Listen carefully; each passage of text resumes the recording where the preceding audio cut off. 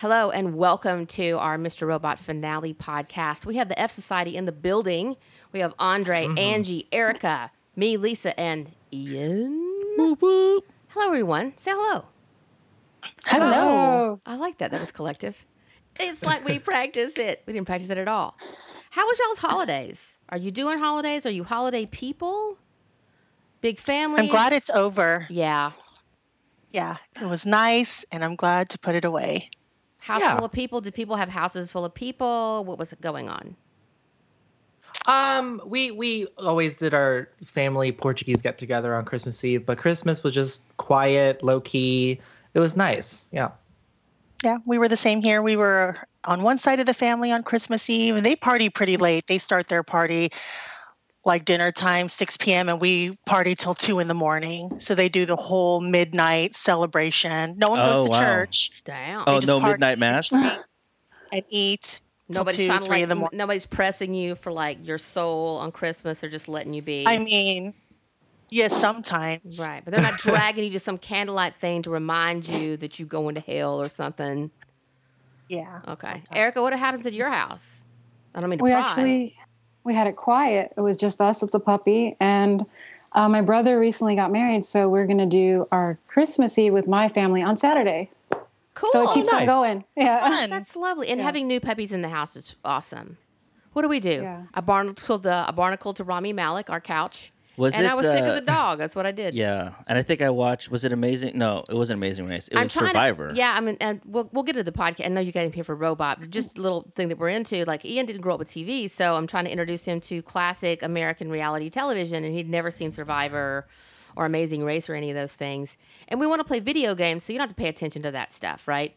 So he ended up getting like pretty into season 1 and season 2, and now you know when people say the tribe has spoken and all the stuff. You get the I knew from just being alive and listening to the news, It's in but the I water. didn't understand what the phenomenon was. Sure. So it was interesting to watch that, and I'm gonna hit American Idol. We can't find it anywhere though. Gotta Where's that? find it. Where is that? Not even online? They don't No. have anything on Maybe the Fox on YouTube channel? TV. Maybe on the YouTube or Fox channel. I didn't cancel YouTube TV fast enough, Erica. We got another month, so maybe it's on there. I don't know. I have no idea. Yeah, that's what the last one I need to see because I've clocked the Kardashians. I guess Real Housewives. I should check that You should out. watch But that. I'm You already gotta see in the that table world. flipping. You got to see the Real Housewives. Is it New Jersey or New York? Somebody tips table flipping is New Jersey. You're garbage, whatever. There's some classics. We got to. Atlanta is the one. Atlanta It really and is Beverly Hills. It's my jam. Yeah. Yeah, Beverly Hills and Nene Leakes. Just you got to show up for Nene Leakes. Got to be there for that. Yeah. What about The Bachelor? I can't I do slave don't know. auctions. I'm sorry. I I'm not don't going to judge you know. guys openly. Yeah, But I can't do women's slave auctions. I'm a feminist. The but you guys roll on. The closest I'll get to that is Unreal. That I'm like Wanda TMC Sykes. or whatever. I'm like I will watch Bachelor if it's like what Wanda Sykes describes as. The guy holds his dick over your forehead and you gotta watch that stand-up special. But I know that people love it. I'm not going to shut up people that people universally love. But it's a no for me. Yeah, that's where I draw I'm the going to be line. Simon Cowell. I really like the dance competition, like reality shows. Like I'm a slut for Dancing with the Stars, so you think it can dance. I just really love watching that stuff. Do they fall down? I'll watch it if people fall down. Do they fall down and like break things? I mean, yeah. Then I'll watch it. It's bound to happen. This is the only reason I think watch that's what you're Jersey waiting Shore for. and Floribama is that there is violence and just embarrassment that you can't wash away. Alcohol and steroids. Hell yeah. That's what I'm here for. The It all can't be Mr. Robot. And after this finale, I feel like, I don't know. I'm still reeling. Just one last thing on that before we start. The Masked Singer. That's one. Yeah. Oh, yeah. That is one is my fun. show. That is so much I'm fun. obsessed with Yeah. that show. Also, they need somebody black on that panel because I'm pretty white, but I'm also pretty black if you know me and my upbringing. But I was sitting there, that's Patti LaBelle. That's, whatever. Like, I know my black people, and people are trying to guess people. I'm like, who are these people on this panel? I mean, I know Jenny McCarthy's like an anti-vaxxer or something, but she's not stupid. Like, well, you're not here when we're here? Anyway. But I was really surprised, and I loved that show. That show was crack. I was so surprised at how much I loved that show. Yeah. let's get into Mr. Robot, the finale. Didn't have any fancy last names. Did anybody notice that? Season 1, it's just, what is it called on there? What does it say on IMDb? It's finale 1 and finale 2.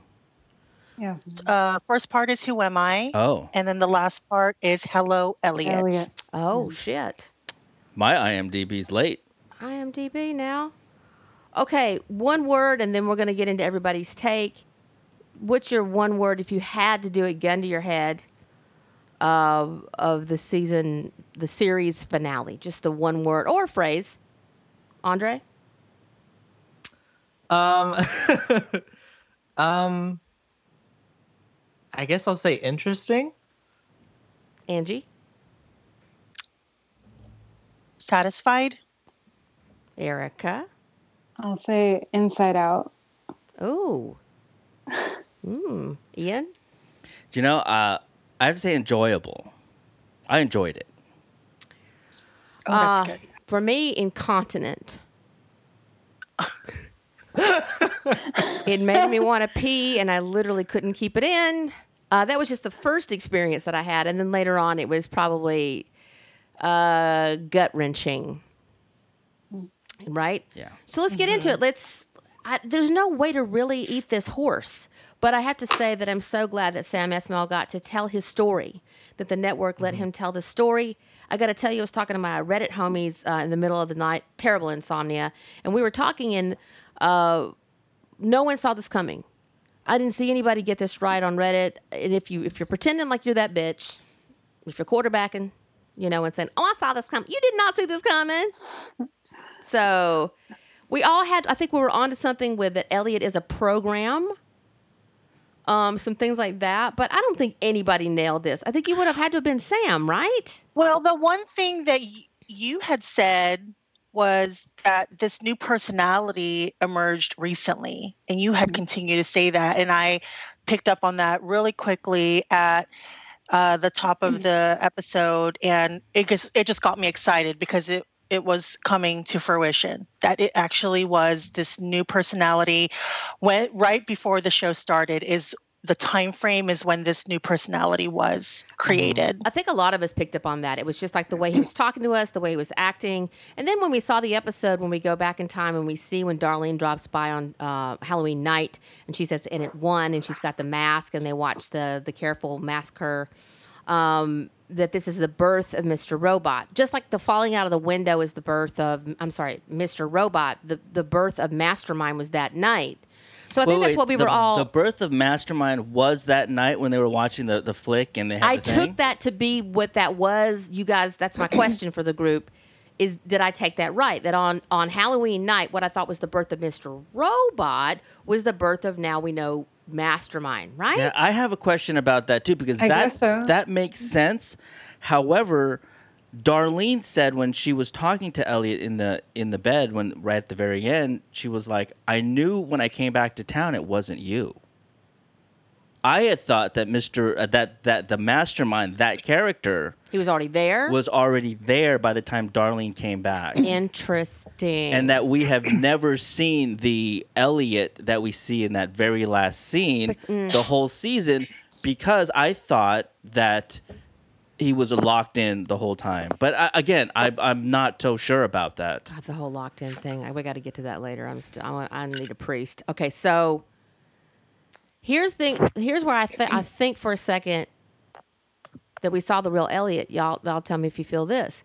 When he's sitting on the couch and they're baked out and he's got his head back and he goes, "I don't even know what's real anymore." And she's doing her little hack about menus and getting the $10 off and whatever. I'm thinking like that's the real Elliot that she knows. And they're kind of like, they're close, but they're not close. I don't know. I didn't take And it then that they way. start talking about whatever. And then she gives him the idea. She's his trigger. She hands him the mask. He puts on the robot jacket and he's like, So this guy who's like floating along in the world with this trauma that he can't resolve, with these huge rage issues, who's feeling like he's nothing. Rami's described the character as a cog who fades into nothing, now creates what we all want to be, the superhero of our lives, to go and right a bunch of wrongs. Yeah. Is that how? Am I interpreting it right? Did I watch the same TV show? Am I just dumb? No, I think we watched the same TV show. You're not dumb. I think it's a question because you answered that. I mean, y'all call me out if y'all think I'm just stupid and I need to get off this podcast. I will leave. Yeah, I mean, what do you think, Erica or Angie? I agree with you. I was actually going mentally through when did we see the real human Elliot throughout this entire series? And one thing is for sure is whenever Darlene is in the picture or in that scene, whether she's not physically there, but in the moment is when we actually see the real Elliot most of the time.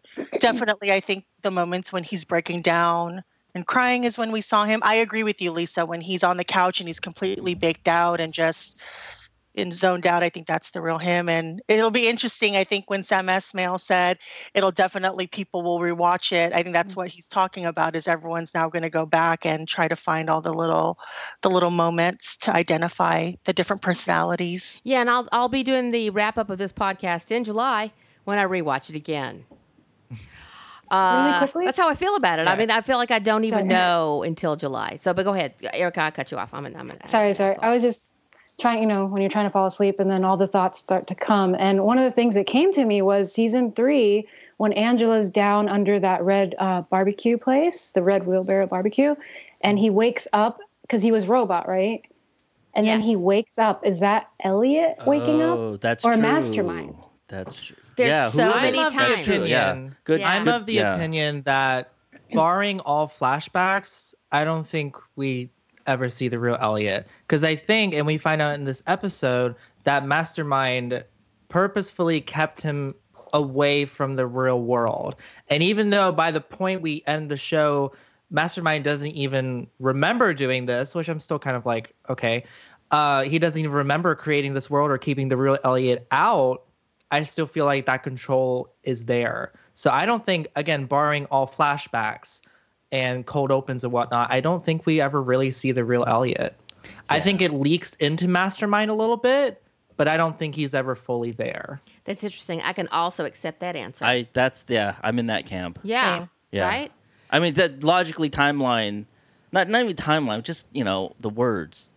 That's how it works for me. Well, now I got to tell you, I appreciated Morpheus, Krista at P. Diddy's white party in the good wig, showing up and helping me out. Yeah, because I don't know if it was because I was ill that night or just like illin because of my show was leaving me, my stories were going away. But I needed that help, and then I needed Darlene going, yeah, but most definitely also and yes. So I feel like you guys are probably more right with we hadn't seen him until that little glimpse in the beginning, and then now, right?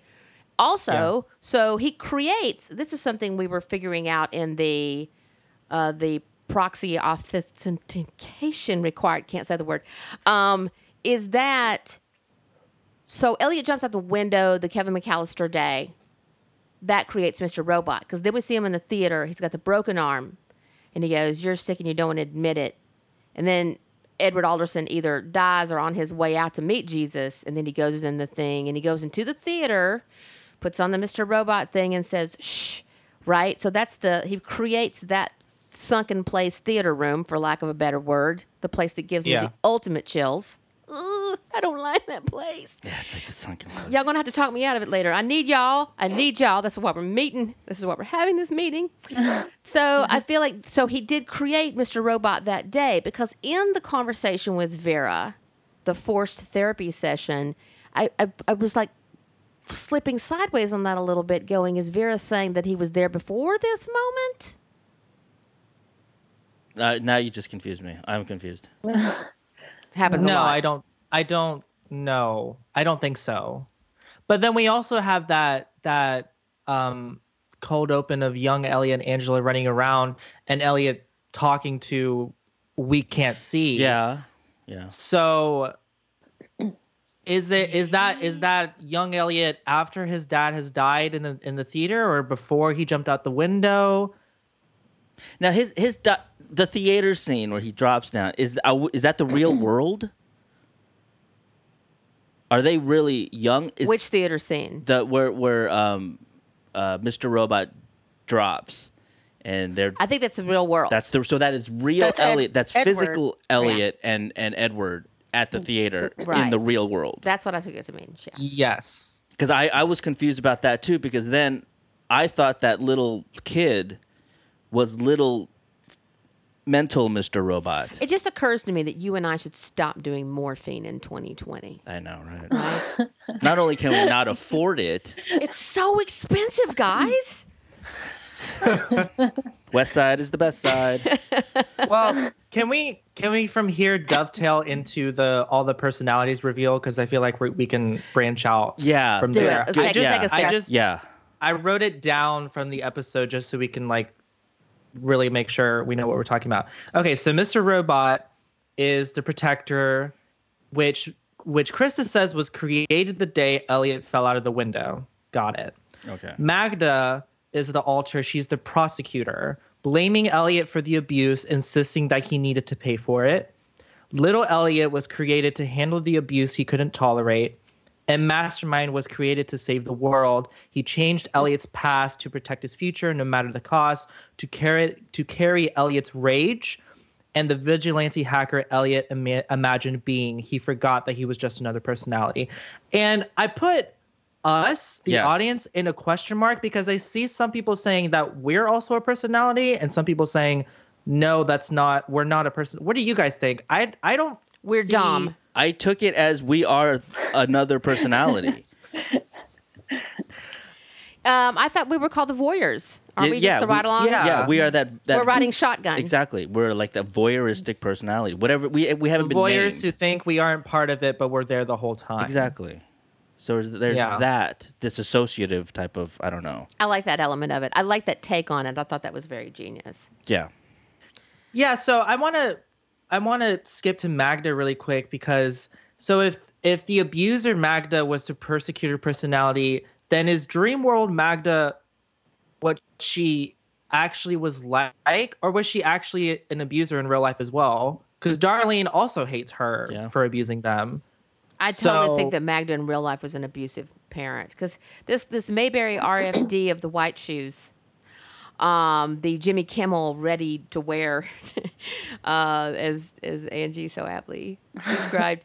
I think this world that he creates is what he wants to happen. You know, he's got trophies for what, by the way? I'm distracted. Anyway, what trophies you winning for what? Being corny? Anyway, so like I think mom is... For coding. For coding? Oh. Oh, that's right. He did get those trophies.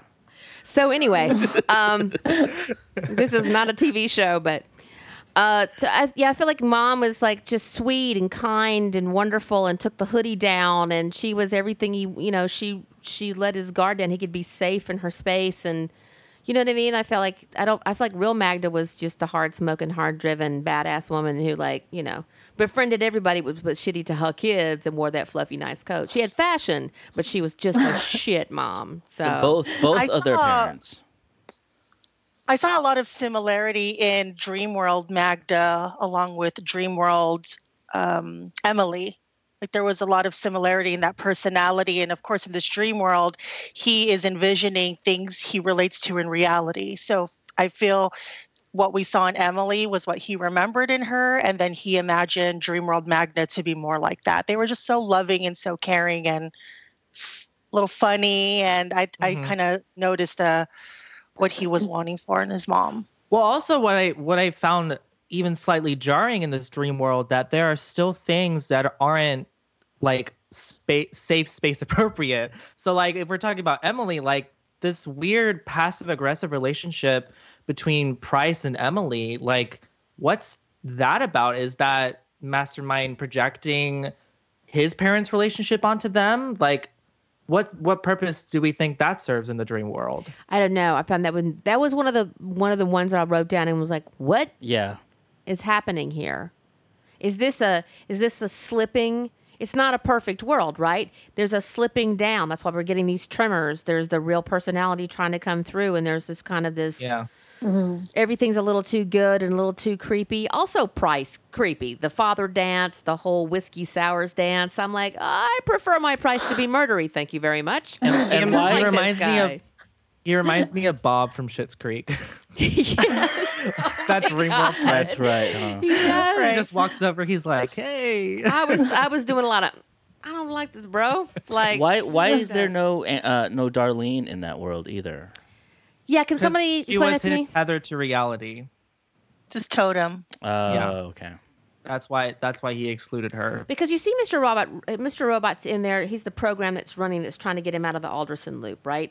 Trying to knock him out of that Alderson loop. And he's like, if we do this thing, then it's do good or this and blah, blah, blah. And what are you doing? And Mr. Robot, you start seeing him like, do you have to do this Olivia thing? Like, bro, like he's trying to save and put the brakes on things like, come on.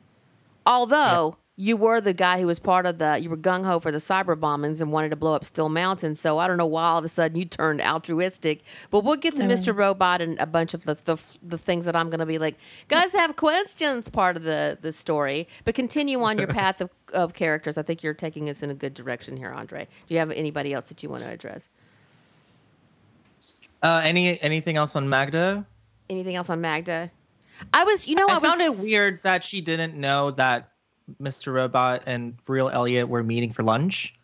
I noticed that too. I noticed on the second time, I was like, why does she make him a sandwich if she knows that, or maybe she doesn't know? I think he says he's just going into the city because he's going to get that book for Angela. So maybe he left that part out for some reason. I don't know. I was kind of confused with that too. Small thing, but it's just something I noticed. So we almost kind of touched on it, but do we think there's any specific point in which Little Elliot was created? Was it in that movie theater that he was created when he's like, the movie is starting, like he's talking to the other alters? Like, I had a question about Magda and Little Elliot all along. In the pilot, when I call it the Simpson cry in the corner, when she's abusing him at the table, like they've been riding along with us the entire time. I'm not even uncertain that I really believe it might have been Magda who dressed down Bill. I feel like that would have been like her forte. I feel like that was her. We see her right before the elevator bank, and I'm like, oh, is that what Magda was doing this entire time? Like that you pull her out to like be just an asshole.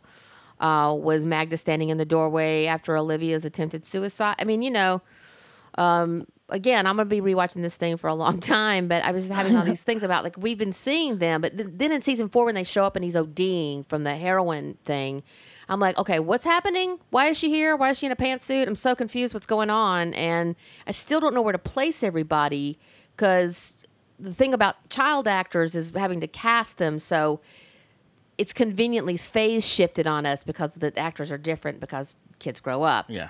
I didn't answer your question. I posed more questions. That's what I'm here for. Hey.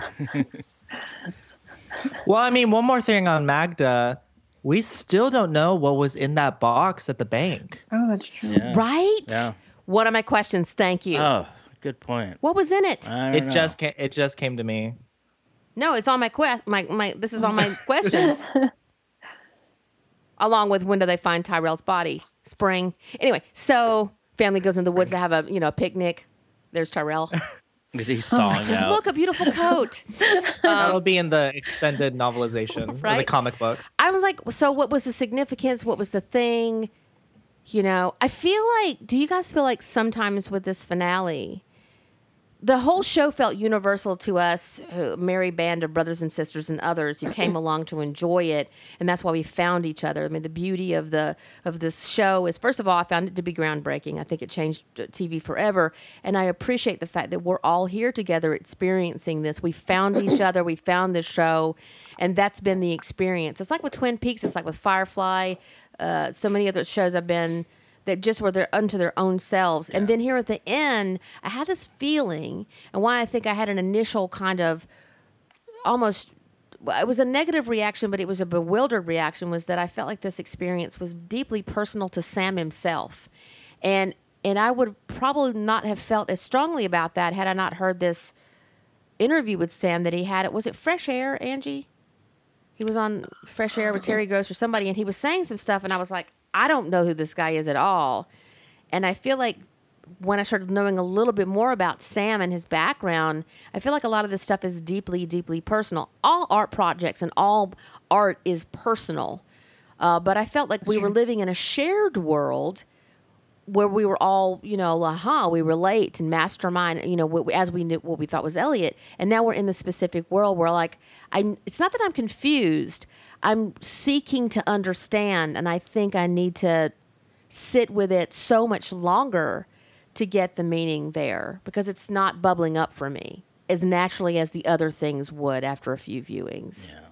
Or I'm just inherently dumb and you got to get off the morphine. What when you were saying that, what just came to mind was, as we were talking about that other personality that's there just to watch. If I look at it in a way of, okay, that is my purpose as the viewer, to not know what really is going on and to have those spaces of lapses of memory, then I'm totally fine with that, if that's what you want me to be. But coming to the end of this, I was not signed up to be that viewer. I wanted the story. And I felt a little bit gut punched because I invested some time into something that I don't want to say I wanted it to be a certain ending, but I thought it was going to have an effect, or I was going to feel a certain way at the end of it, and it never came to fruition. I think one of the scariest things that people said when they were being asked to wrap this up, before it aired, was like, I think Rami said it, Christian said it, and I don't know who else said it, you're going to feel satisfied. And I love that Angie said she felt satisfied. But I think it's dangerous to promise to your audience what they're going to feel. People are going to always feel about art the way they're going to feel. And I think it was dangerous to tell people that they were going to feel satisfied, because I don't feel that. I feel like he got to tell his story. I'm satisfied that Sam got to tell his story in a network that let him tell it. And I said I was going to accept his ending. I accept it. Yeah, exactly. I'm still kind of uncovering how I feel about it. I didn't hate it. I didn't super love it. I don't know what I feel, but I feel like that promise of satisfaction was kind of not smart on anybody's part. And especially it came out in that whole time of the uprising of the Game of Thrones and how that ended. Yeah. And I remember watching an interview with I about it, and he was talking, and he had this sort of, that little sly smirk on his face, and I think he was referencing, we're not going to do that to our fans, and I think they didn't. I think. Oh, they didn't. Yeah, I mean. I think what they did was they. But created, I'm not that Game of Thrones fan. So. I'm not that Game of Thrones fan either. But I think they created something that I think the majority of people are going to enjoy. What I think. He might have been high on some, Yves Saint Laurent perfume, so we don't know what's going on. Here's what Oscar I find Winter's got a lot of shit going on, y'all. So, yeah, I'm sorry. What? Here's what I find interesting about it. I haven't seen anyone say that they flat out hate it, and I think that's a testament to what the show has managed to give its audience over its 4-season run. And I think it's an interesting case study in the way that television is changing and the relationship between audiences and the media itself. I feel like with any show, by the time you get to the end, there are questions that are meant to be posed and never answered, and we were meant to be okay with that. But then there are other things, like, for example, like Magda's box. It's not entirely essential to our understanding of the show, but it's a question that was left unanswered, which leads to the sculpting and the scope of a bigger world that's going on besides the story that we're telling. Game of Thrones is a good example of this. We didn't know we didn't learn anything about the Night King, the Cersei prophecy, but in the end, it didn't matter. I feel like with this finale, and I've rewatched it 3 times now, and I feel better about it than my first watch initially, because by the end of it. And I've said this to you guys off air, but emotionally, I was in all of the right places with the idea of the show ending and I the hello Elliot and like you have to let go too. I was feeling all of the emotional stakes of that. Yeah. But by the end of it, I started questioning how I felt about it narratively, and as I asked more and more questions, I felt that the emotions I was feeling were cheapened by the fact that narratively it wasn't what I was expecting. And we can that's a whole other podcast episode about how expectations affect your feelings about something ending. Absolutely. But and we'll get into it more, but I feel like it's also dangerous to say that some things don't matter in the end, and we can get into it now, this whole idea about White Rose's machine.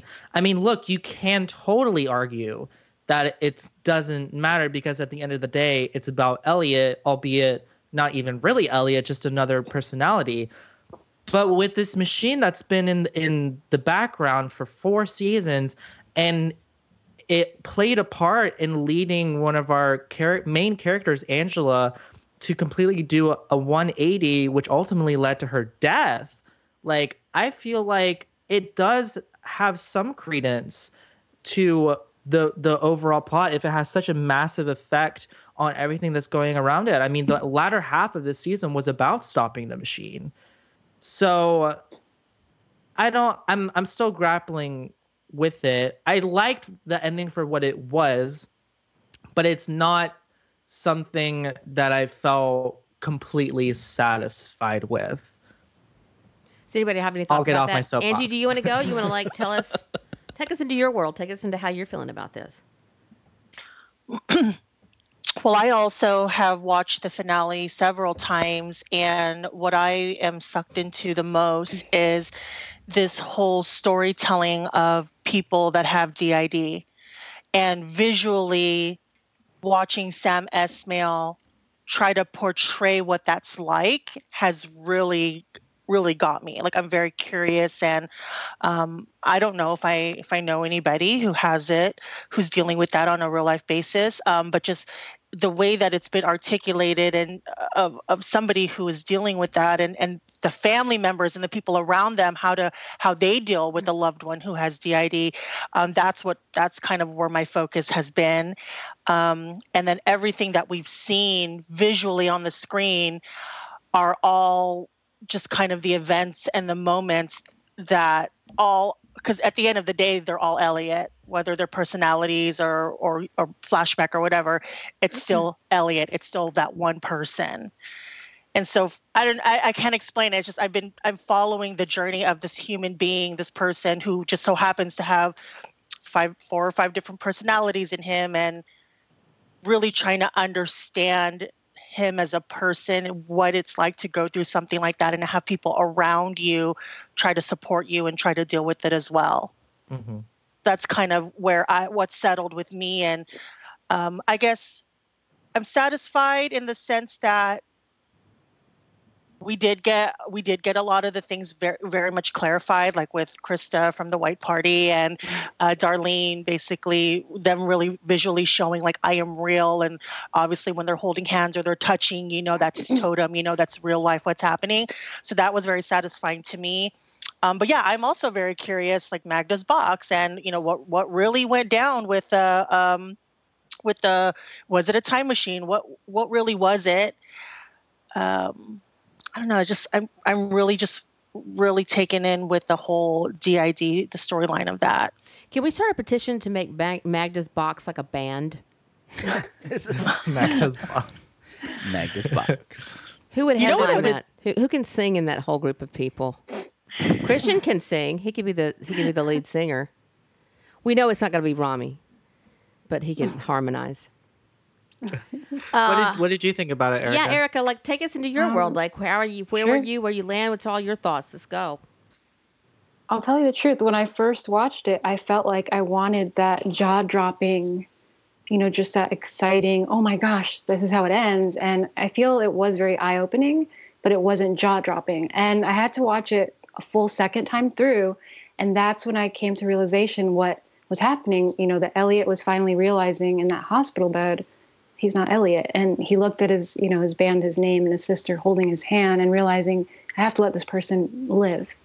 And it just kind of hit me then like a ton of bricks. And that's when I felt like this was the perfect ending. Everything came full circle. Everything was answered except for the little things that the nitpicky ones of us that pay attention to details wanted answered. And I read an article that actually mentioned the machine being something like the sliding pod doors. It was something in the back to kind of focus on, to keep you distracted while the rest of the story was really being told until you could get to that ending. Absolutely. I agree with that. Keep going. I'm sorry. I was just going, oh, shit. No, that's it.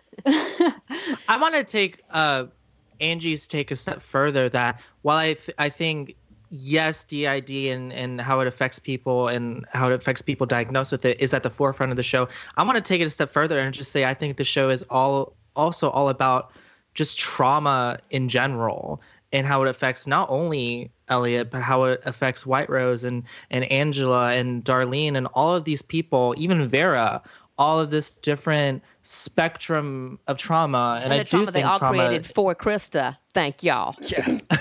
On Christmas. Just doing her job. Yeah. Keep going. Just doing her job. No, just this spectrum of trauma that I think to some degree I think we all experience in this life. And I want to clarify my statements is I feel like the show is so incredibly nuanced in how it does everything. Even my nitpicky things about it and how it works and ends narratively from like a strictly technical and analytical standpoint, I'm still grappling with it. That doesn't gloss over the amazing acting and amazing music, the amazing thing that this show has been for people. And I would just want to clarify that going forward, because I you can have it both ways. You can be critical and you can also love it. In many ways, I think it was a perfect ending. And in many ways, I think it could have taken another step. But yeah, that's just how I feel about it. Just to sort of piggyback on that, going from what Angie was saying about the journey. The journey has, like I said, that's what I meant when it was enjoyable. I mean, some of these performances, I mean, not just from the leads, but like, names like I never heard of Grace Gummer before this, and even though she's Meryl Streep's daughter, then you have like Gloria Rubin, all these characters, the guy who played Cisco, and all of them, these strong characters. Michael Dyer, all these wonderful performances. Cannavale, Janice, it's just Ashley Atkinson, just phenomenal. Michael Christopher. It was just a cast. Well, even B.D. Wong. The characters that he's played in the show were just really far from anything else he's done. I was rewatching the White Rose monologue this morning. I'm like, man, we're it's gonna be a while before we see something like that again. It was gorgeous. I mean, and just Matt Quayle and this crew and how they had to guerrilla shoot it, and they were losing daylight. That the episode with the oneer. Yeah, the oneers, like, several we watch oneers. that now when we're trying to pick apart Rami Youssef popping up in the middle of the show and now getting his own Emmy nods. Yeah. Just, Stephen Lynn showing up to munch on a hamburger 3 times, it was still awesome. He was my avatar on some social media thing for a while. That was the coolest thing. The growth of Carly Chaikin is one of the things that really stands out to me, because she came into this from suburgatory, whatever. I didn't watch that show. I ain't even going to bother saying it. But she came into this as someone that I would have never even... I would have bounced on it if I had seen that. And I think Sam was going to bounce on it too. But hats off to, I think it's Susie Figgis who brought her in and insisted, hey, let's do this. And by the season 4, the chops are there. Yeah. That girl grew so much. And because the show anchors on her, you guys went to Tribeca. We're like, where's this person? Where's that person? And we were talking about this is all about the Aldersons. Well, now the joke's on me. It was the Alderson loop. But she was the one who got him in it. She was the person who got him out of it. And she had to carry the story. She had to carry Sam's entire story in that last moment. She's the last thing we see before we go to black. And I think she more than rose to the task, and just hats off to Carly. I think she was amazing in this. Amazing. Y'all got time for some questions? I mean, I want everybody to have their say fully. There's no time limit on this podcast. If you're a Mr. Robot fan, you've been with us the entire season. We're not going to cut this off. So does anybody have any more? We're going to have more things to say, but does anybody need to say a little bit more of their piece or whatever before we go forward? I noticed something. Talking about nitpicking, I noticed that when in this dream world, when Hoodie Elliot Mastermind goes in and he's looking at Magda's curtains and they're pink, they're this dusty pink, and it's very clear. And then she says, one small change. What does she say? One small change can change the whole room or change the whole world. And then you go into Angela's apartment and everything's also pink. So what is the significance of this dusty rose pink? I do not even understand it. It's one of the many things I'll be contemplating It's probably buried. You know what it probably is? You have to listen to a sound tone buried in season 2 at the end of the credits, and then you have to decipher that. That takes you to a website that then sends you down a rabbit hole, and then you just get to qualify for a T-shirt. I did my third cipher on one of those on Reddit in season 1, and I'm like, I'm not doing this anymore. I'm like Santiago going, I have to figure out this fucking code.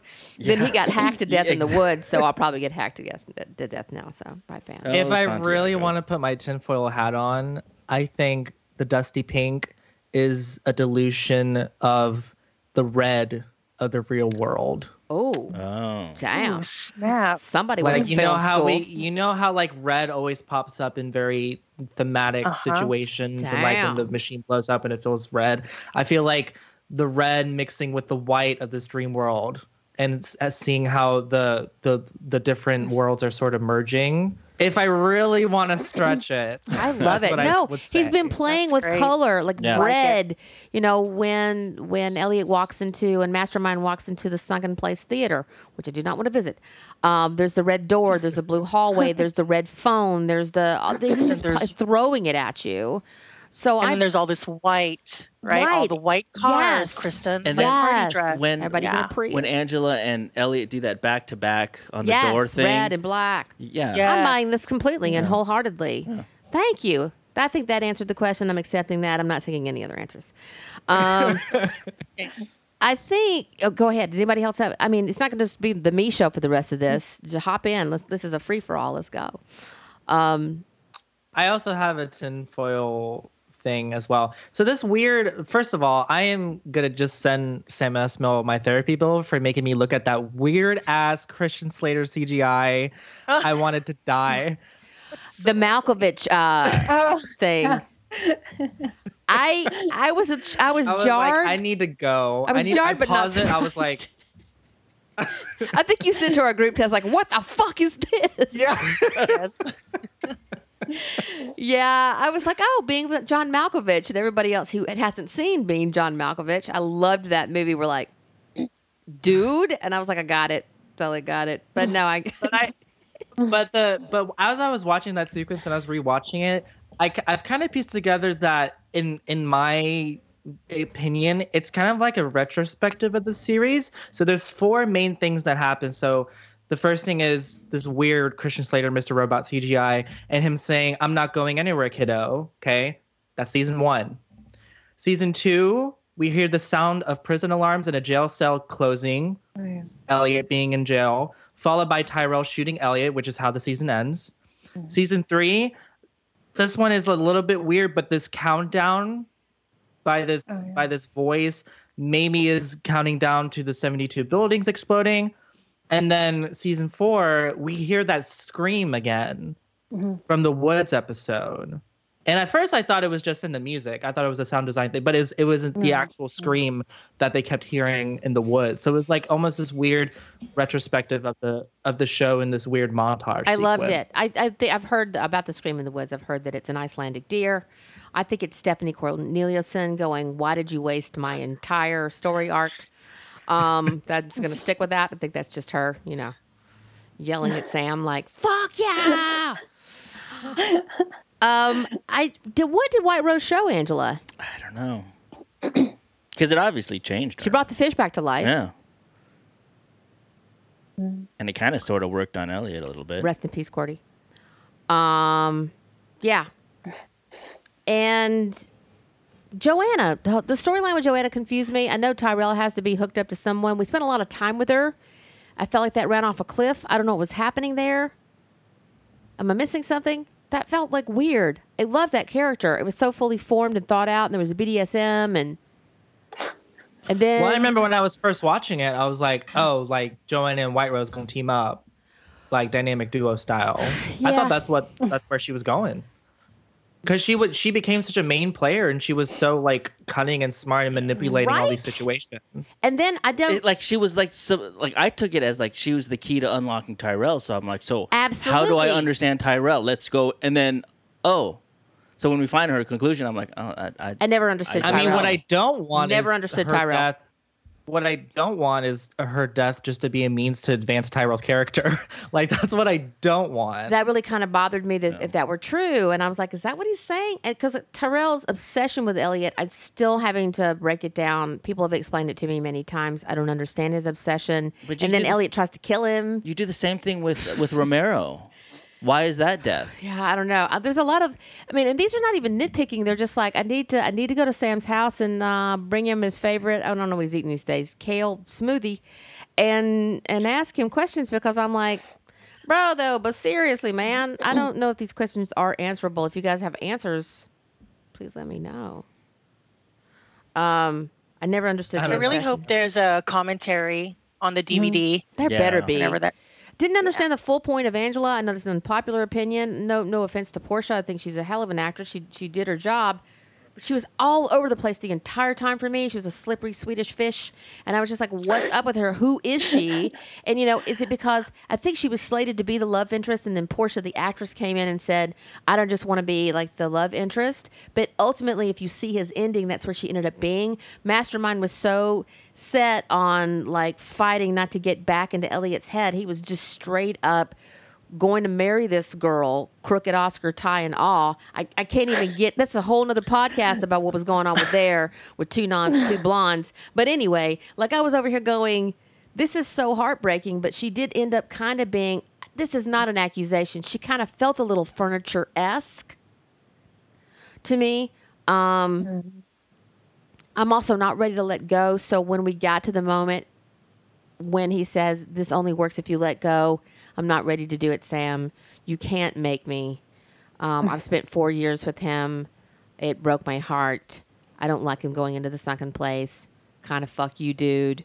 This guy did all that, and now you're shoving him back into this dude's mind. And I understand that real Elliot has to go around and walk around in the world. He'd probably crack out and end up in an institution or something.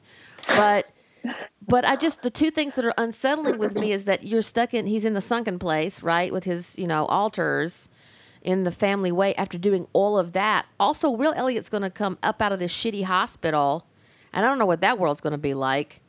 Like, will you ever get over the trauma of the 3,000 people? Is that the few eggs that you cracked to save the world? I mean, yeah, damn. I would love to go over really quickly just the implications of what real Elliot is gonna have to. Besides just some random black dude walking to you on the street and go, "What's up, Ellie? Remember that time I killed all them those Aryan dudes in prison?" He'll be like, "I'm sorry, who are you?" Anyway, or running into Olivia at like Starbucks. Awkward. Yeah. So any reasonable person, I made a pros and cons list. So the typical pros of, Andre.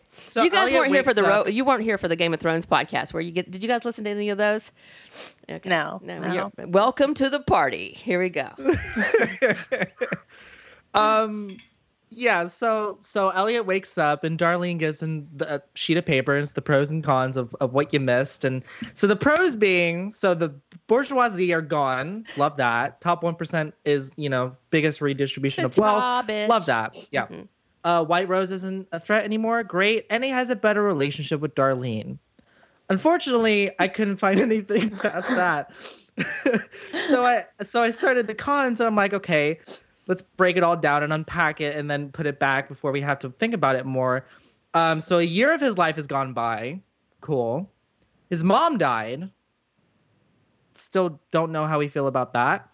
The Dark Army still probably poses a threat. I don't know if they all died in that meltdown. I don't know. We don't know where the Dark Army is at right now. They're Chinese. Do you know how many Chinese people are probably in the Dark Army? Did they shut down China? Okay, go ahead. He doesn't know about the abuse from his dad, so he's probably going to have to grapple with that again. Oh my God. And because of one of his alters, Shayla and Angela are dead. He killed thousands of people in that building collapse. He has a criminal record. The FBI are still probably after him after the virtual reality hack. Dom's going to get rested up and come back to town, y'all. He's like, I came back from Budapest. I learned a couple of things. Yeah. And yeah, and so I love that people were feeling hopeful about this new world that Mastermind has created, but I just couldn't get past the real life implications of what that real Elliot has to go through. I'm worried about I don't my know. boy. I mean, what do you? I'm worried about my boy. Think? He's my boy, man. I'm worried about my dude, whether he's Mastermind or Robot or Magda or Little Elliot. I am so concerned about this dude, and you're asking me to casually let go, and I'm sitting over here going, what the actual fuck? Now, I didn't need him to be standing on the sidewalk with Krista's phone number on his phone, finna call her to like sort this out. But this was the unsettling thing. I mean, I'd be up in his eyeball with a tear running down my face too, going, this is only the beginning of just some fucked upper than shit, kind of thing. So that ledge I have to be talked down from. So y'all help me. Please help me, y'all. Please have hope. Please help me get off this ledge. Because that's where I'm perched right there. Thoughts, Erica? I don't know. I mean, help a sister out. I can't let go either. I don't think I ever will let go of Elliot or the Mastermind. I'm going to watch it all over again. Yeah, I can't. There's just a lot that he's going to have to carry. And for some people, and I'll probably get there eventually, I'll probably be like, okay, cool. I wasn't ready. And I don't think I was emotionally ready for whatever was going to happen. Like I said, I accept it. Doesn't mean that I had to like it or accept it or whatever. I'm kind of all over the place with where I am right now with it. But I was just like, the shit that this dude's going to have to carry. And you put him in a soft, white, fluffy cage that I feel like that's even more jarring to come out of into, hey, dude, you murdered thousands of people. Start there. You had a girlfriend. She died. You had a one-night stand. We'll skip that for now. Like, I feel like there's just a lot of shit. And then what I walk away from is I really hope that Sam Esmail, that Emmy got him a good therapist. Like a good one. Like a really well, and this good is one. what I mean by the more I begin to think about the implications, the less real the emotions felt. It was almost kind of like I was placated a little bit, like be like, yeah, but it's okay because it's the end of the show and like you don't have to worry about it anymore. I'm like, but I do though. Like I don't think I'll stop thinking about it. I don't know. What do you guys feel like? I don't think I'm going to be doing much thinking about it. Ian's like, I'm done. He was mad. I'm good. I saw the end of it. I'm good. I enjoyed it. You made it great. We were talking about this yesterday. You were talking about The Americans. I don't know if you guys had watched The Americans, but watching the crazy shit that goes on in that show, I'm not going to spoil any of it for you in case you want to watch it. You're watching, like, how are these two fucking people? This is what I was saying about Elliot like a couple episodes ago. Like, how's this dude going to walk around in the world? I'm still asking that question. But on The Americans, like, how are these fucking people going to, like, live? Obviously, these two people are going to get shot in the face. I mean, come on. There's no way you can pull all this shit. And then the show does this really unexpected thing, and you end up landing in, like, the craziest place ever, but you're like, oh, fuck. Yeah. It was satisfying, heartbreaking, terrifying, all the things. And I thought that's where I was going to land with Robot. And I'm probably going to get there. I'm not saying I'm not. This thing is an onion within an onion within an onion. And I got to sit down and like let it. Yeah. You know what Percolate. I mean?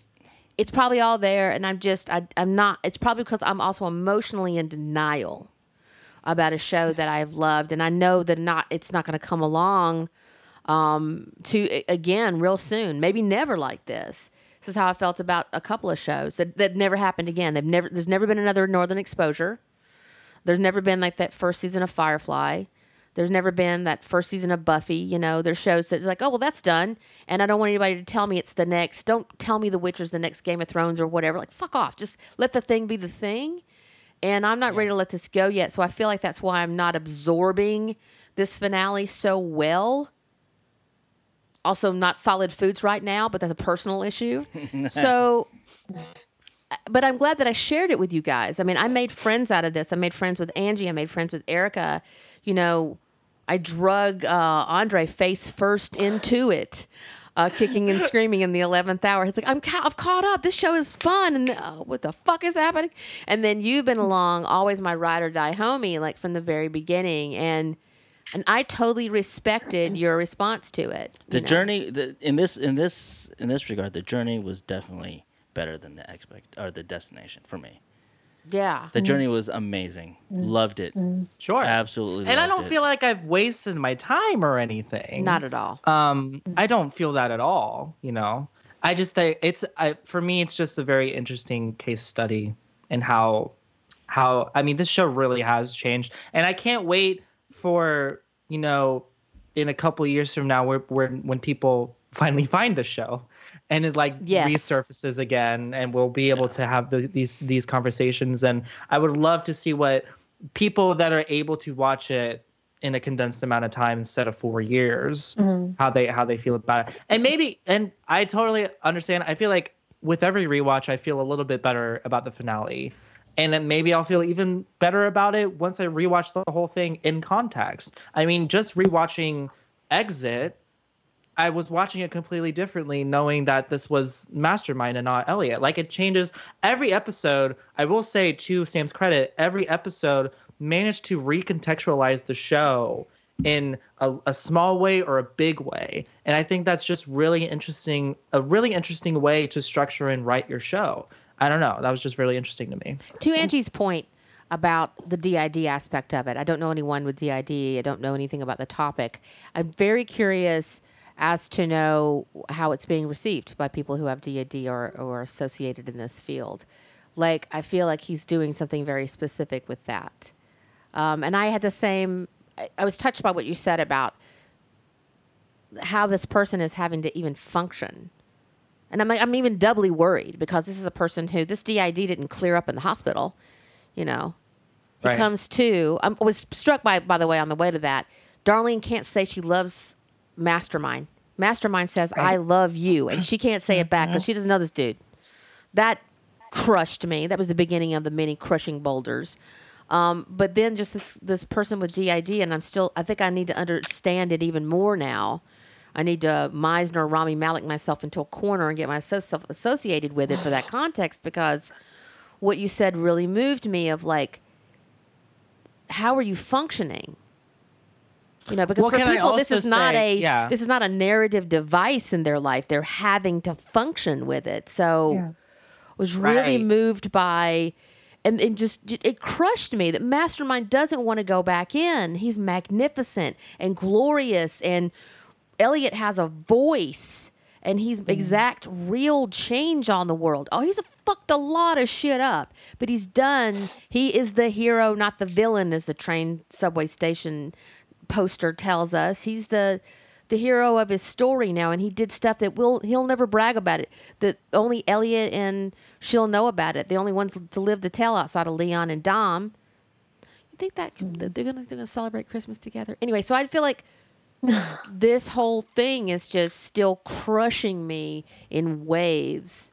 And as you guys say things, and as my other friends on Reddit say things, I'm just like, huh. And then I spin for about an hour. I think it's absolutely incredible that on the show's part that DID was never painted as an affliction or an evil narrative device. It's a real thing that people go through because of things that happen to them and their trauma. And I think, again, it spans past DID, just mental illness in general. I mean, this show has dealt with so many topics in a way that shows either shy away from or completely miss the mark. 13 Reasons Why. And it's completely, I think, again, groundbreaking, and I can't wait for people to find it again. I was interested by the end of the show. I was like, okay, is it a real thing for people with DID for one of their alters to take control for that long? And apparently, in some very mild forms of DID, the host can be present for extended periods of time, up to years, without ever allowing an alter to take the forefront. Wow. Yeah. And in doing my research about DID, and this can lead into a discussion about the dream world, because I feel like there's a lot to talk about there. But I couldn't really find if this personality disorder has any ties to DID, but for some reason it just showed up in my results for DID. There's this disorder called fantasy prone personality, which is it says from Wikipedia, is a disposition or a personality trait in which a person experiences a lifelong and extensive deep involvement in fantasy.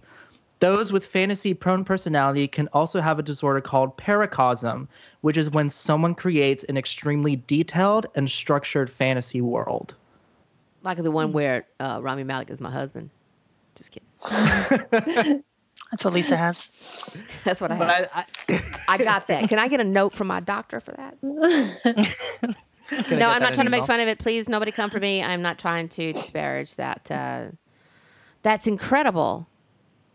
I don't know anything about this. I don't know anything about that. And again, this probably was going on and informing this character. Yeah. Blowing me away. I have a really important... So I think if we're bringing that into context, and if I had to give an answer to what White Rose's machine is, I swear I'll stop talking about it at some point, but I'm just stuck on it. No. I feel like it's fine. About it. I feel like if I had to give an answer to what the machine was, I feel like, and we've kind of touched on this, we've kind of, been in the same court of thinking. I feel like White Rose knew about this paracosm that people have, and I feel like she was trying to find a way to replicate it in real life. I think that's where I just had to end with it at the end of the show. We got theories in the 11th hour. I'm loving this. I'm loving that we're just about to be done with this, and then you're just sliding in with, by the way, BT Dubs. No, I buy it. What am I saying? I'm buying anything at this point. No, but I really do appreciate that take on it thoroughly. My questions are so dumb all of a sudden. Yeah, I don't know. I think, the more I think about it, I think while we can be a little annoyed and nitpicky about the questions that weren't asked, I mean, this show has always been about us asking questions and theorizing. So in a way, I kind of like it that's where Sam left us, because it's been a novelty with the show. And there's no fandom that theorizes and postulates as much as we do. So I think that's exactly where I'm going to land with it. That it was left to be ponderous. I think I just needed more closure than I got, and I needed more hugs on the way out the door. And I'm not ready to say goodbye to Mastermind. He's our homie. He our boy. I felt like I was cruising along and having a good time, and then Krista snuck in the room and just shivved me in the back.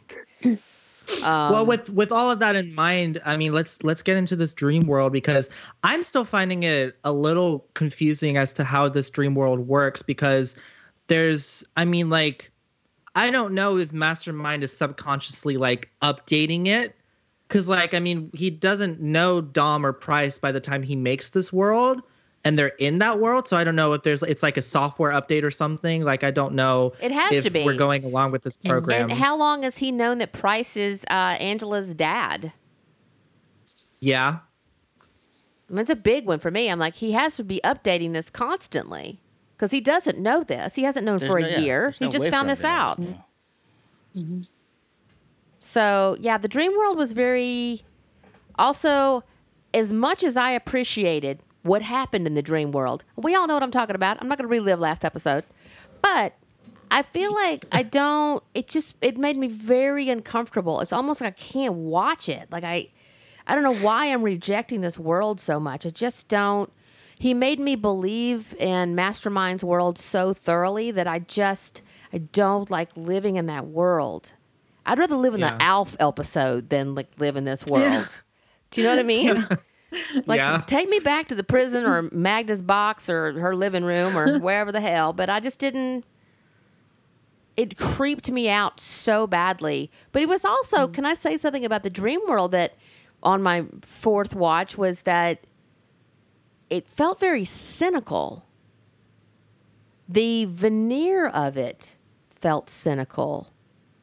Oh, he works for the Geek Squad. Oh, I'm using a Mac. Oh, my room is basic bitch blue with the trophies. And then, I just felt like there was a layer of cynicism on it that And I was trying to read into what is Sam saying about perfect worlds, that they're not so perfect, obviously, blah, blah, blah. And then I got thrown for a loop when Andre was talking about the muted red being the pink. And I'm like, oh, shit. There's a danger to this. There's a watered down danger to this. Is this the world that Elliot will really want for himself? I had said a couple of episodes ago that I didn't want this. It was the last episode in Exit. I didn't want this corny ass world for Elliot. I wanted the guy that we know to walk out of this valley and live and survive, and I still very much want that guy to live. And I found myself accepting the fact that he was probably going to get killed at some point because, again, he's done a lot of harm. Everybody else has paid for their sins. Terrell murdered Sharon Knowles on that rooftop. Vera gets stabbed in the back. Well, Vera raped Shayla. Yep.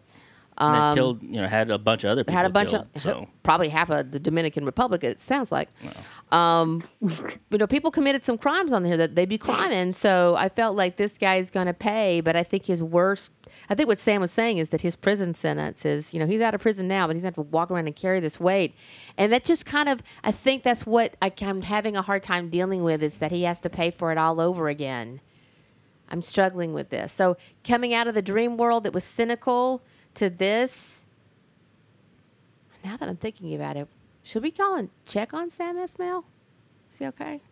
Somebody gets phone number. Let's call his house. I'm deeply disturbed by this dude. I like that. It's like the mind of David Lynch. I've long been fascinated by the mind and the art of David Lynch, not just his film art, but his actual physical art. And if you know his story, it really informs who he is. He saw something traumatic in the golden, beautiful neighborhood of the 50s.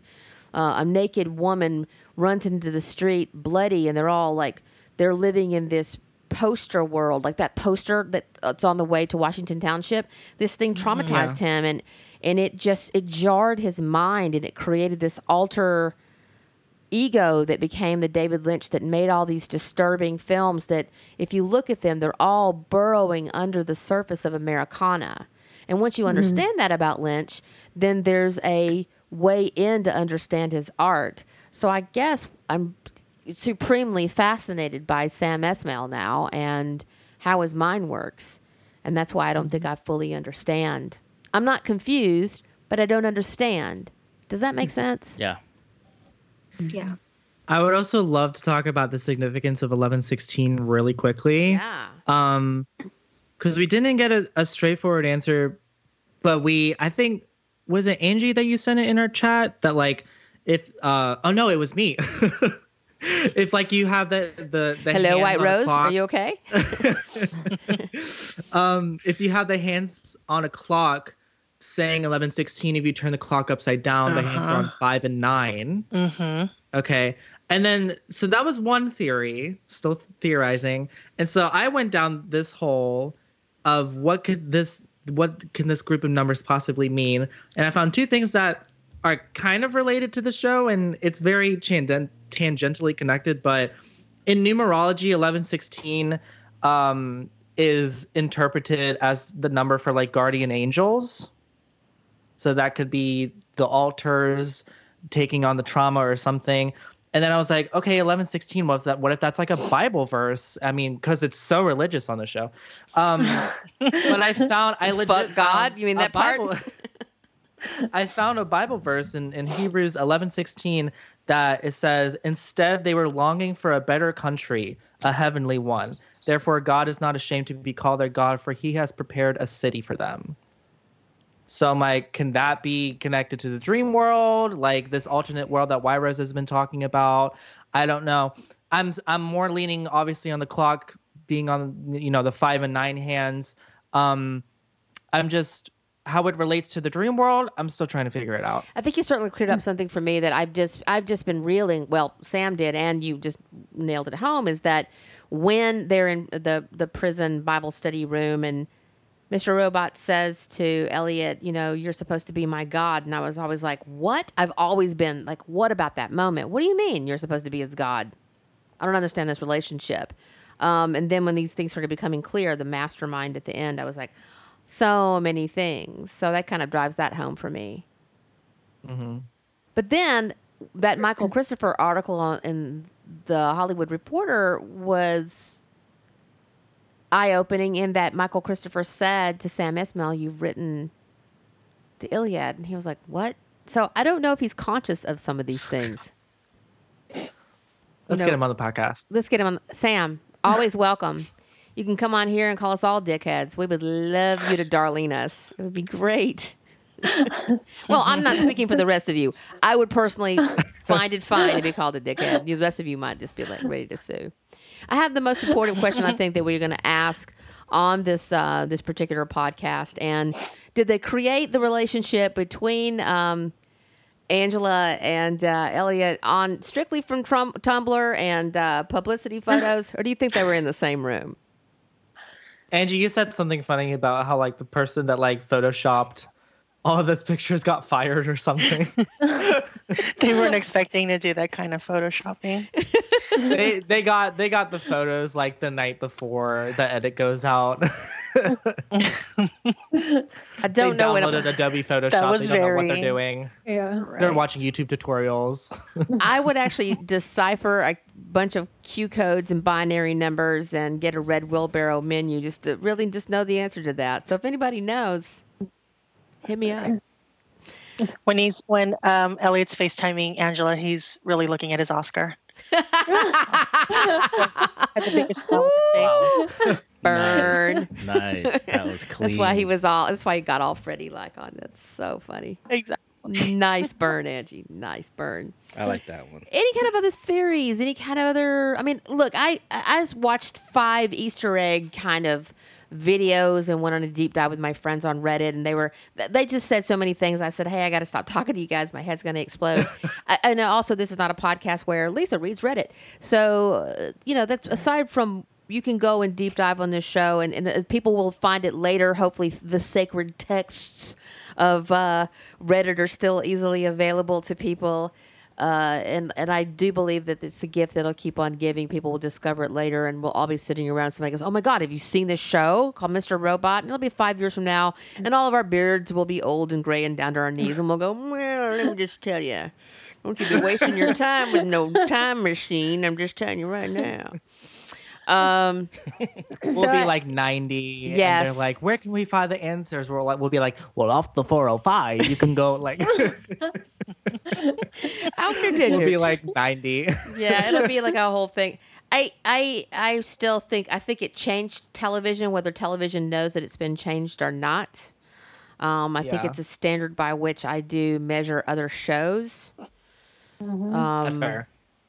Like Schitt's Creek is redefining some things for me. Game of Thrones redefined some things for me. Other shows did too. I mean, I think what he did was important. Whether you loved or hated the ending or wherever it landed, there's no denying, as Ian was saying earlier, that it's changed the game. And if you want to come to play, this is the level in my book. I can't sit down and watch stuff before it doesn't hold my attention. And so good news for me, I have freed up a bunch of free time in 2020 looking at a lot of the previews of the stuff. I'm like, nope and nope and nope to that and nope. So well, this is exactly what I was telling you when I was watching Game of Thrones. I felt like I kept saying like I'm measuring and whether you think this is fair or not or whatever, but like once you experience something of such a high caliber, it's really hard for other shows to meet those interests and to meet those standards. And you start watching things differently. And I totally do that with Mr. Robot as well. And also Schitt's Creek has redefined what a comedy sitcom can do or what it should be striving for. But I do have a couple of questions / postulations / theories that we can keep talking about. This one's just an observation, but when Mastermind goes into the apartment building and everything is different, but the locks are the same and his key still works. Ian pointed this out when we were watching it, and I was like, I was watching it and I audibly went, the key. The key is in the room. No, the key just literally opens the room. Also, look at his first instincts is like, I'm gonna kill this bitch, and he kills like the the Mr. Rogers version of himself. I'm like, ooh, this dude is dork. Okay, go ahead. Sorry. Does anyone else find it weird that the earthquake that like knocks out CEO Elliot and Angela calls him right after, but she doesn't acknowledge the earthquake. Right, doesn't even mention it. Yeah. I thought that's why she was calling. She was like, oh my God, another earthquake. Like, she doesn't acknowledge it. And we know it's not just like centralized because she felt it at the beginning of the day. Yeah, I don't know. Was he stopped? Was this the moment of, was the crash, the explosion in Washington Township, and he's now in this coma? I think so. Because 11/16, everything halts, pauses. Yep. That's the last time he is aware, is 11/16. Yeah. Oh, well, okay. I can buy that. Because in Exit, White Rose's her watch beeps and the machine starts. And that could have been 11/16. And that's why it kept showing up on her watch and all throughout the show. I could buy that. I think that works. I want to talk about these sketches that C.L. Elliott is making, like this comic book of just stuff that's bleeding into Mastermind's world. The other personalities, it seems like, are able to watch passively through the eyes of whichever personality is in control. And it seems like Mastermind made sure that the real Elliot couldn't do that. Is that where we think where that is at? I don't. Like, he purposefully kept him out of that theater? I don't understand the creep here. I don't understand where things are leaching or not. I'm still kind of knocked for a loop of the cartoon sketches out of Mobley and Trenton and Romero and... Yeah. Because and I'm like, Sam, you know what you just did? You just created a whole bunch of tinfoil hoodies of people going, wait a minute. Did he create those dudes? Because, we spent 4 years hearing, like, Darlene's an alter, Tyrell's an alter, and none of those theories are bad. They were bad at the time. They still, up until the very end, they were all plausible. But now, in the 11th hour, and you're explaining your story, you have these sketches. I don't understand how this trade-off works either. So that's something that's on the ponder list. It was also kind of like, well, because this Elliot in the dream world is not what the real Elliot is like, right? Right. He's just being informed of how to act. Because, like, if you go back to Exit and you watch how the dream world is set up and how he wakes up, and Angela's like, oh, yeah, you had that presentation today, right? And real Elliot goes, oh, yeah, I do have that thing. So it's like everything in this world is like reminding him of how he should be acting. But the real Elliot still carries all of that trauma. So not to say that people can live normal lives with trauma, but I'm just like, I don't know where do things begin and where do things end? Yeah, I was having a hard time understanding the partition myself. I don't know. It was one of those rabbit holes, and I'm like, I'm going to stay away from that. So, and this real Elliot still knows how to code and hack and all of that. So he's not too far off. Sorry, Angie, what were you going to say? No. One quick thought I had about the sketches was that was Mastermind's way of manipulating the real Elliot's conscience, of manipulating him to believe that these people are just characters that he created. Oh, okay. Because he's trying to narrate his story and his life for him to forget about the trauma that he had as a child. Mm-hmm. So all these people that's happening in the real life, Mastermind is creating stories for him to keep him at bay, because Mastermind wants to be the one in control. He wants to be the mastermind. There once was a guy named DJ Mobley who lived in a... Wow. Okay. Okay. See, I'm so forest for the trees sometimes. I need this help. I'm glad we're having this time together. So what do we think about... Let's talk about Tyrell. So why do we think that Mastermind made Tyrell that way? I feel like if I'm being, like, gaslit in this fake world, Tyrell just sticks out like a sore thumb. I mean, like, he's not acting like an angel or anything, and he's like troubled and like he's like weary. I'm like, why did he make Tyrell that way? He seemed like in the dream world? Yeah. Yeah. He seemed like a blend of Gideon and Elliot. So Well, and there's that one episode when the one when they're in the forest and they're having that conversation, and Elliot is really realizing that Tyrell is just like him, right? So, like, doesn't he make Tyrell makes that? He clarifies that you think I like dressing up like this, and he says I'm really a lot more like you than you think. So now, as he's dreaming this and he's creating this narrative for Sweater Elliot. He said, "Oh, this is really what Tyrell is really like. He's really more like you. So here's the hoodie we're going to put on him and make him look like Hoodie Elliot." I'll buy that all day long. But this Tyrell, I felt like, was not cynical. He felt tired and paranoid.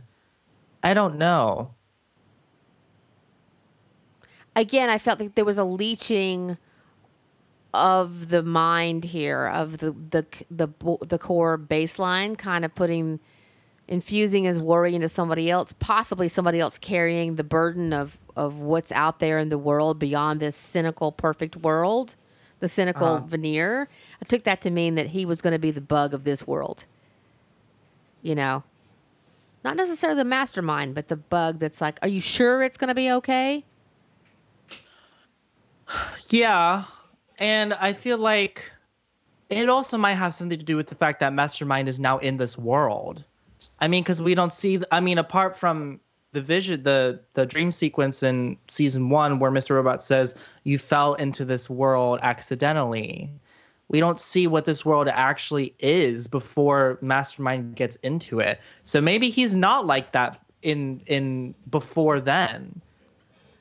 I don't know. Well, yeah, and it's you're like onto he's something. losing control of his program. Because Mr. Robot says repeatedly to Mastermind, like, this is not what we were meant to do. Like, he's trying to pull him back every single time. Mm-hmm. And for whatever reason, he's just kind of getting sucked in. I think it's that control part of being a hacker, maybe. I don't know. Because what Mastermind is just doing is he's hacking Elliot's, but he's trying to hack everybody else's personality and trying to really take over. Yes, he is.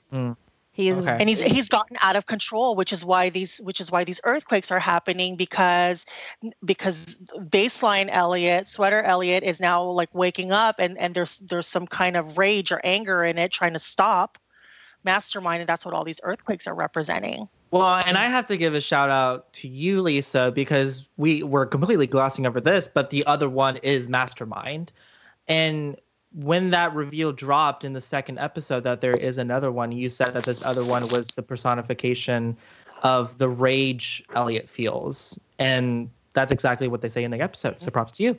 Just the blackness and the darkness. Thank you. I just felt that strongly. But I don't think that I'm the only person who's made that point. I don't want to say I own anything in this universe. They don't belong to me. But it's what I kept feeling in reverberation of.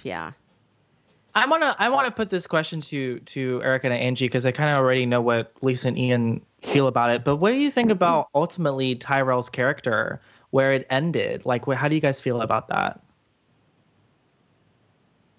I feel like it was closure for him. He did all he could, and he just realized this world isn't for me. He lost his wife, his child. I don't know. Angie? I don't really have a thought on Tyrell. I didn't really follow him, so I don't really have an opinion on him. I guess I agree with Erica that he really had just nothing to live for anymore, so he was going to just go peacefully on his own and just accept what was about to happen to him. Do you think if the fake world had gone on long enough that Sweater Elliot would have had, like, Tyrell as a side piece? Yes. Because, I mean, there's a lot of Tyrell Elliot people who are still reeling today, and we need to be sensitive to their feelings. And I'm not saying that sarcastically. There are a lot of people who are invested in this. I'm not saying this like, oh, it wasn't my jam. My mind wasn't focused there, but there was a lot of people who were like, they felt, hosed at the drive-through. So, and all they got I feel like I'm a pretty passive Tyrell Elliot shipper. I guess I'm a passive shipper in general. Like, it doesn't fuel a lot of my thoughts about how I feel about a show. But I don't know. I mean, like, the reason that I kept insisting that Tyrell was still alive is that I feel like that couldn't be it for him. I feel like, much how I feel about Joanna, Tyrell was being built up to have a massive role in how this thing panned out. And I almost feel like that the show didn't quite know what to do with him, that it had to spend so much time on Elliot, making sure that that final twist at the end really felt like a payoff, that he kind of fell to the wayside. Because, I mean, at the end of the day, all his death accomplished was the Days Group meeting falling through, which, I mean, it's your opinion whether that's a big thing or a small thing in the grand scheme of things. I feel like, you know, it's somewhere in the middle. They would have figured something else out.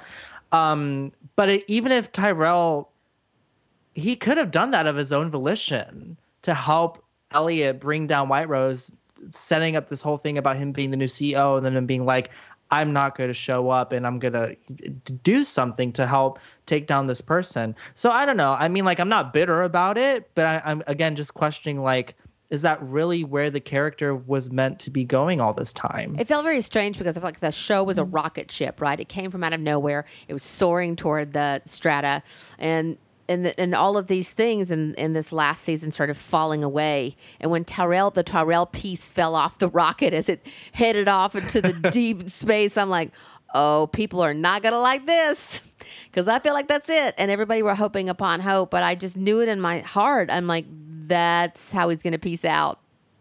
Well, Andre just said something about, like, Tyrell, his only purpose was to not show up at the Deus Group. Right.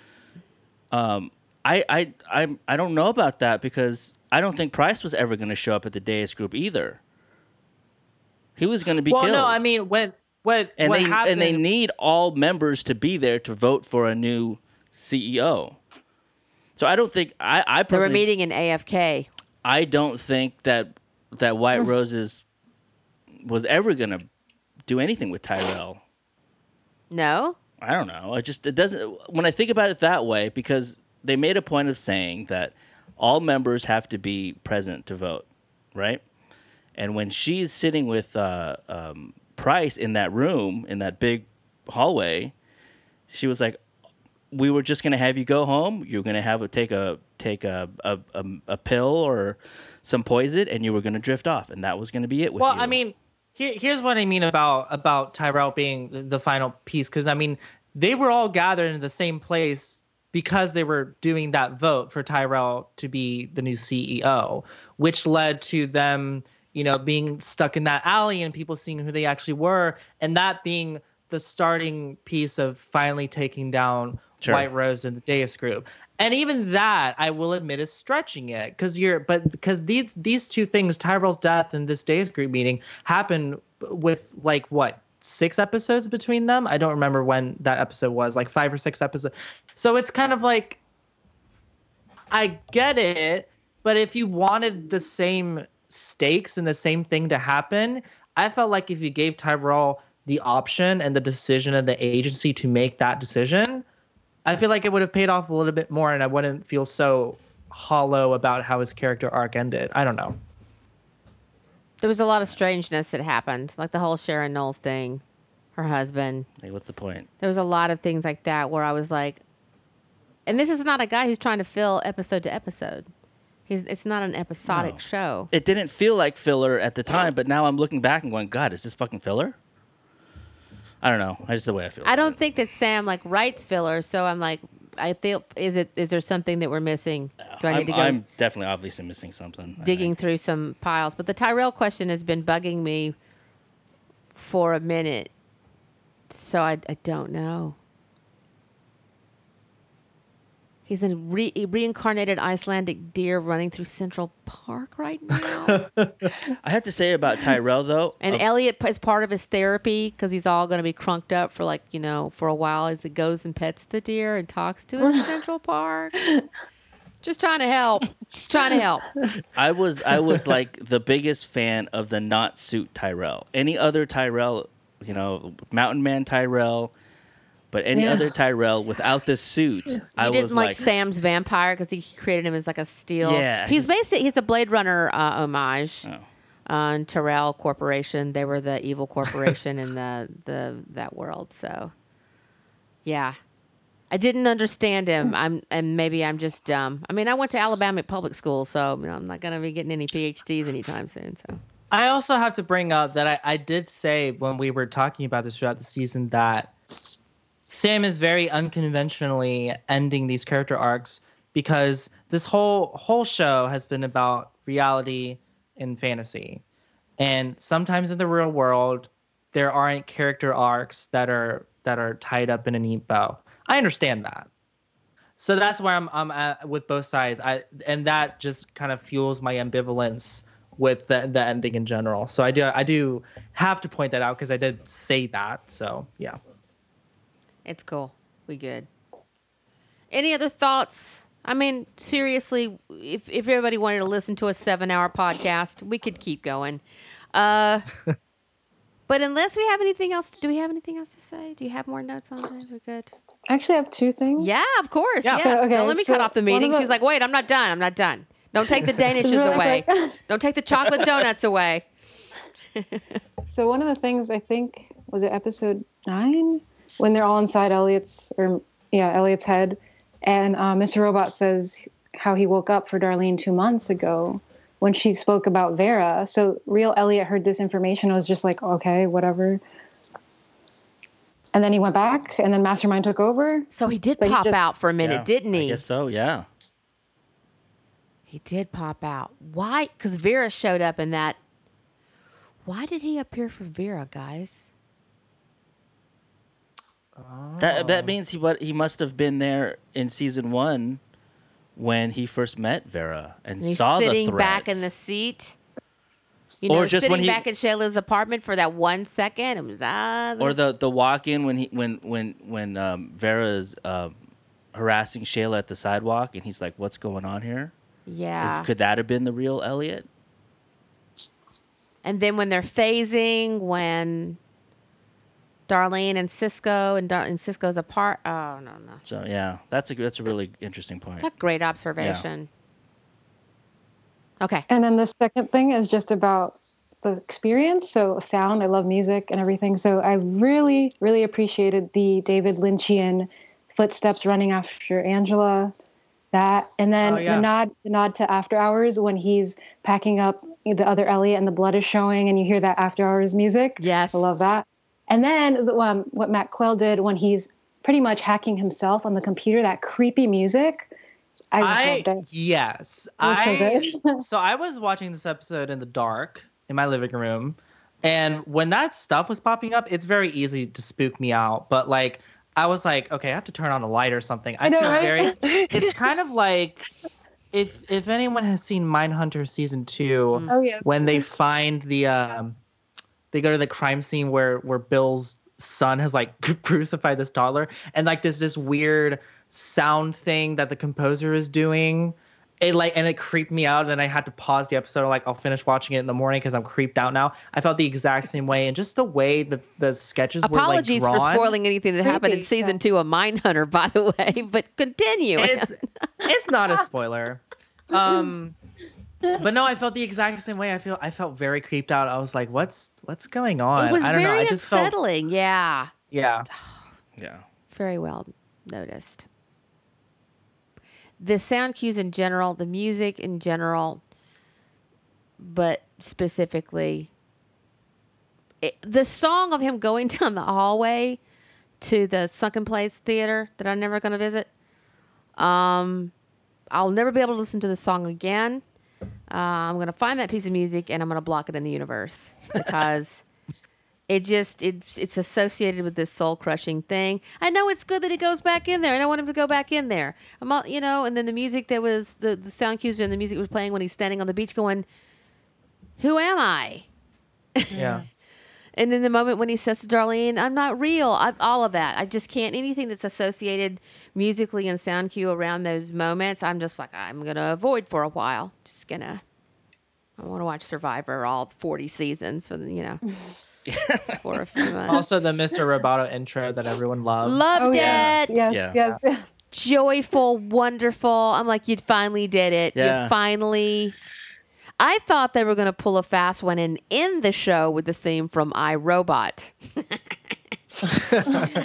Oh, just to wrap it around, we're starting with Mr. Roboto. We're going to end it with the theme from iRobot. Here we go.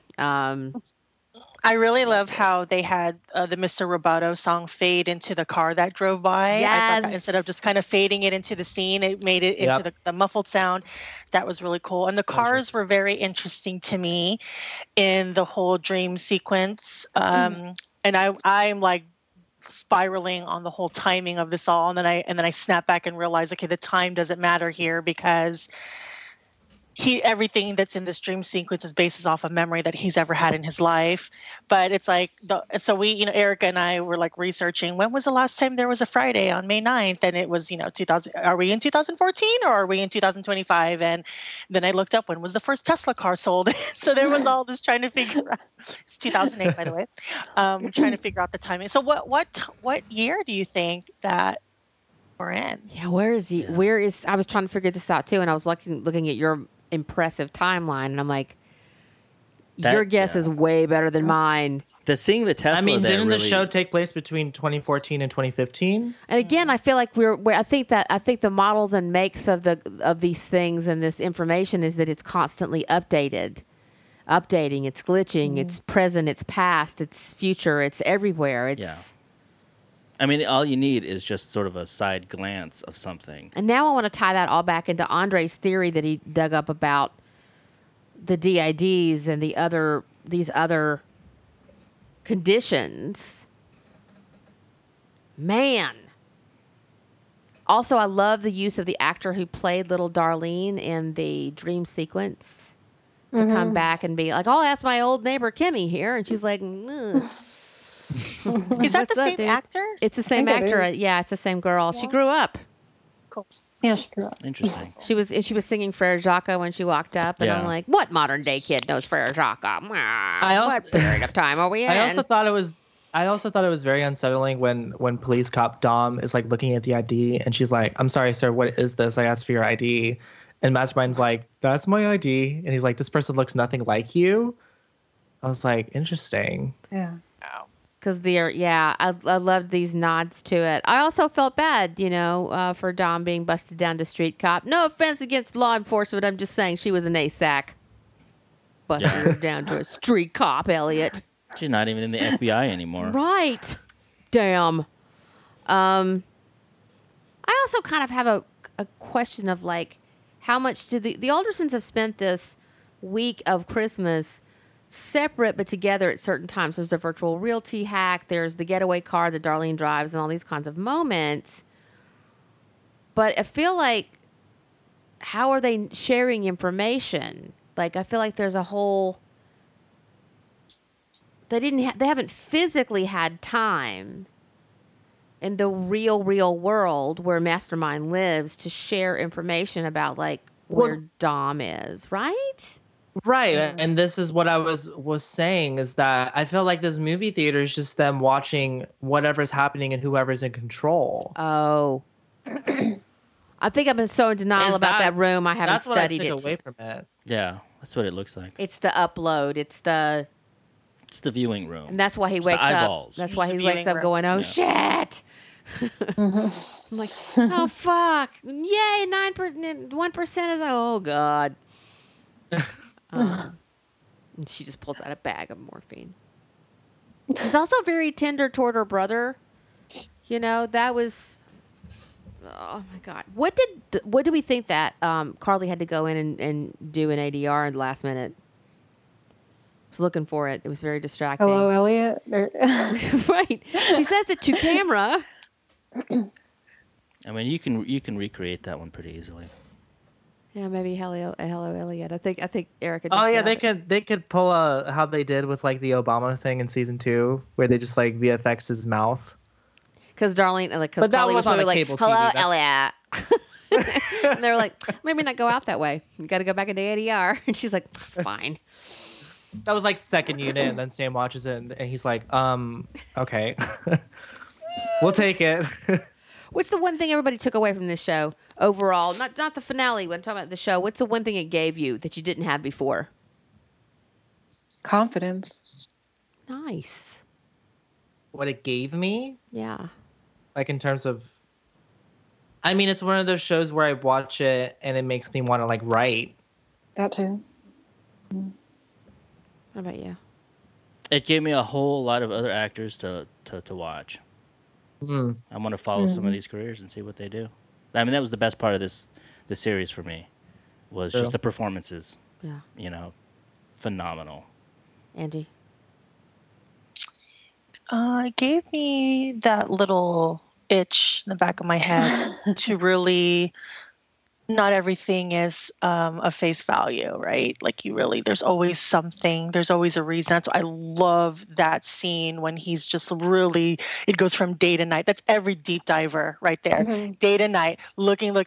Where is it? Where can we find? And there it is. And it kind of gave me that, that's kind of how I see everything now. Anyone that I meet or anything I'm about to get into for work or anything, I always do like a full deep dive to make sure that it's the right situation for me.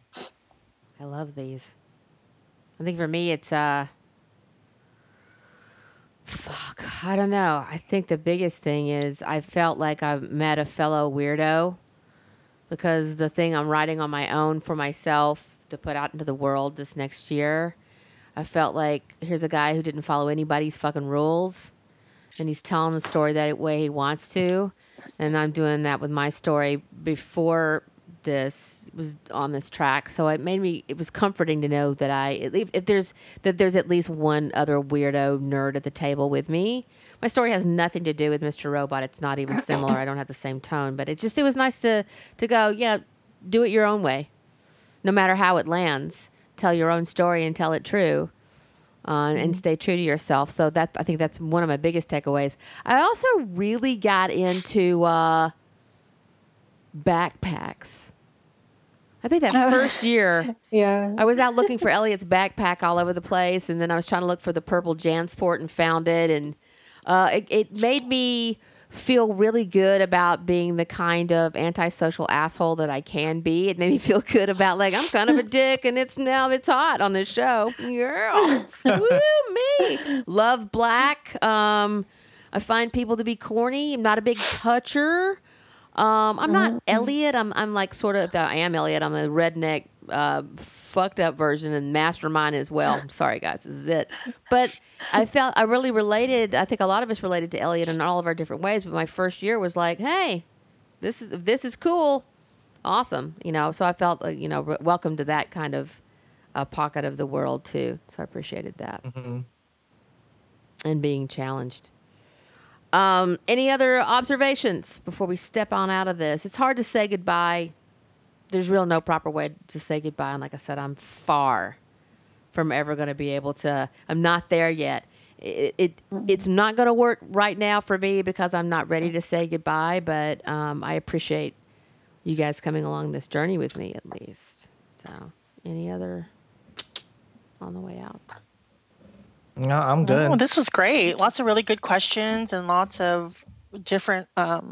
We all kind of represent everybody's thoughts about the show, and I think there is some intention with the writers and with Sam Esmail, and this is something that people are going to be talking about and creating their own stories out of it for a really long time. Sure. Yeah. Yeah.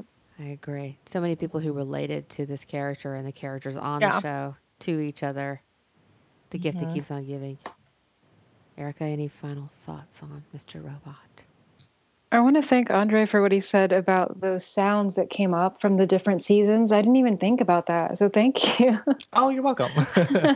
He's always, this is what Andre does. He brings these delightful gifts to the room. Otherwise, it would just be me over here riffing and nobody would listen to this. Sorry, the puppy's back. Someone just rang my bell. I think they're dropping off the puppy. All right. Well, there you go. The puppy's back, and that's what we're going to leave on the puppy. Flipper's back. Hope you're having a good day, Flipper, speaking of dogs. And we will see you on the other side of this. And yeah, we love you, and Happy New Year. We'll be back with an end of decade podcast. Stand by for that. And goodbye, everybody. Bye, guys. Bye. Bye.